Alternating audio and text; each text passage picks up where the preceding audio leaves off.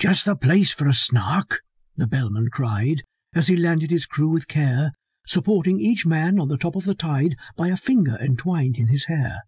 "Just the place for a Snark. I have said it twice.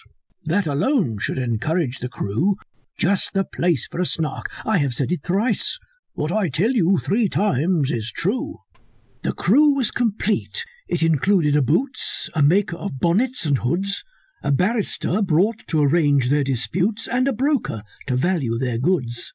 A billiard-maker, whose skill was immense, might perhaps have won more than his share, but a banker, engaged at enormous expense, had the whole of their cash in his care. There was also a beaver that paced on the deck, or would sit making lace in the bow, and had often, the bellman said, saved them from wreck, though none of the sailors knew how. There was one who was famed for the number of things he forgot when he entered the ship: his umbrella, his watch, all his jewels and rings, and the clothes he had bought for the trip.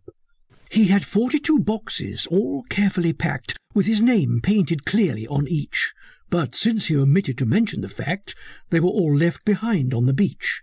The loss of his clothes hardly mattered, because he had 7 coats on when he came, with 3 pair of boots, but the worst of it was he had wholly forgotten his name.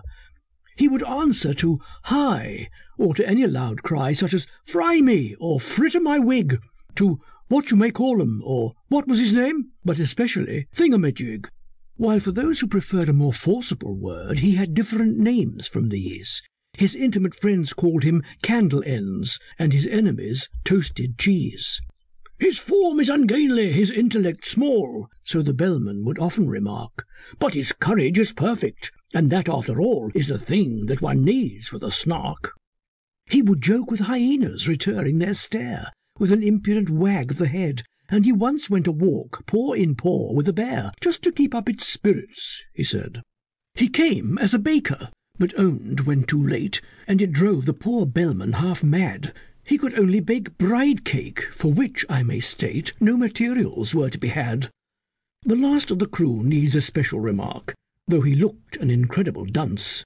He had just one idea, but that one being Snark, the good bellman engaged him at once.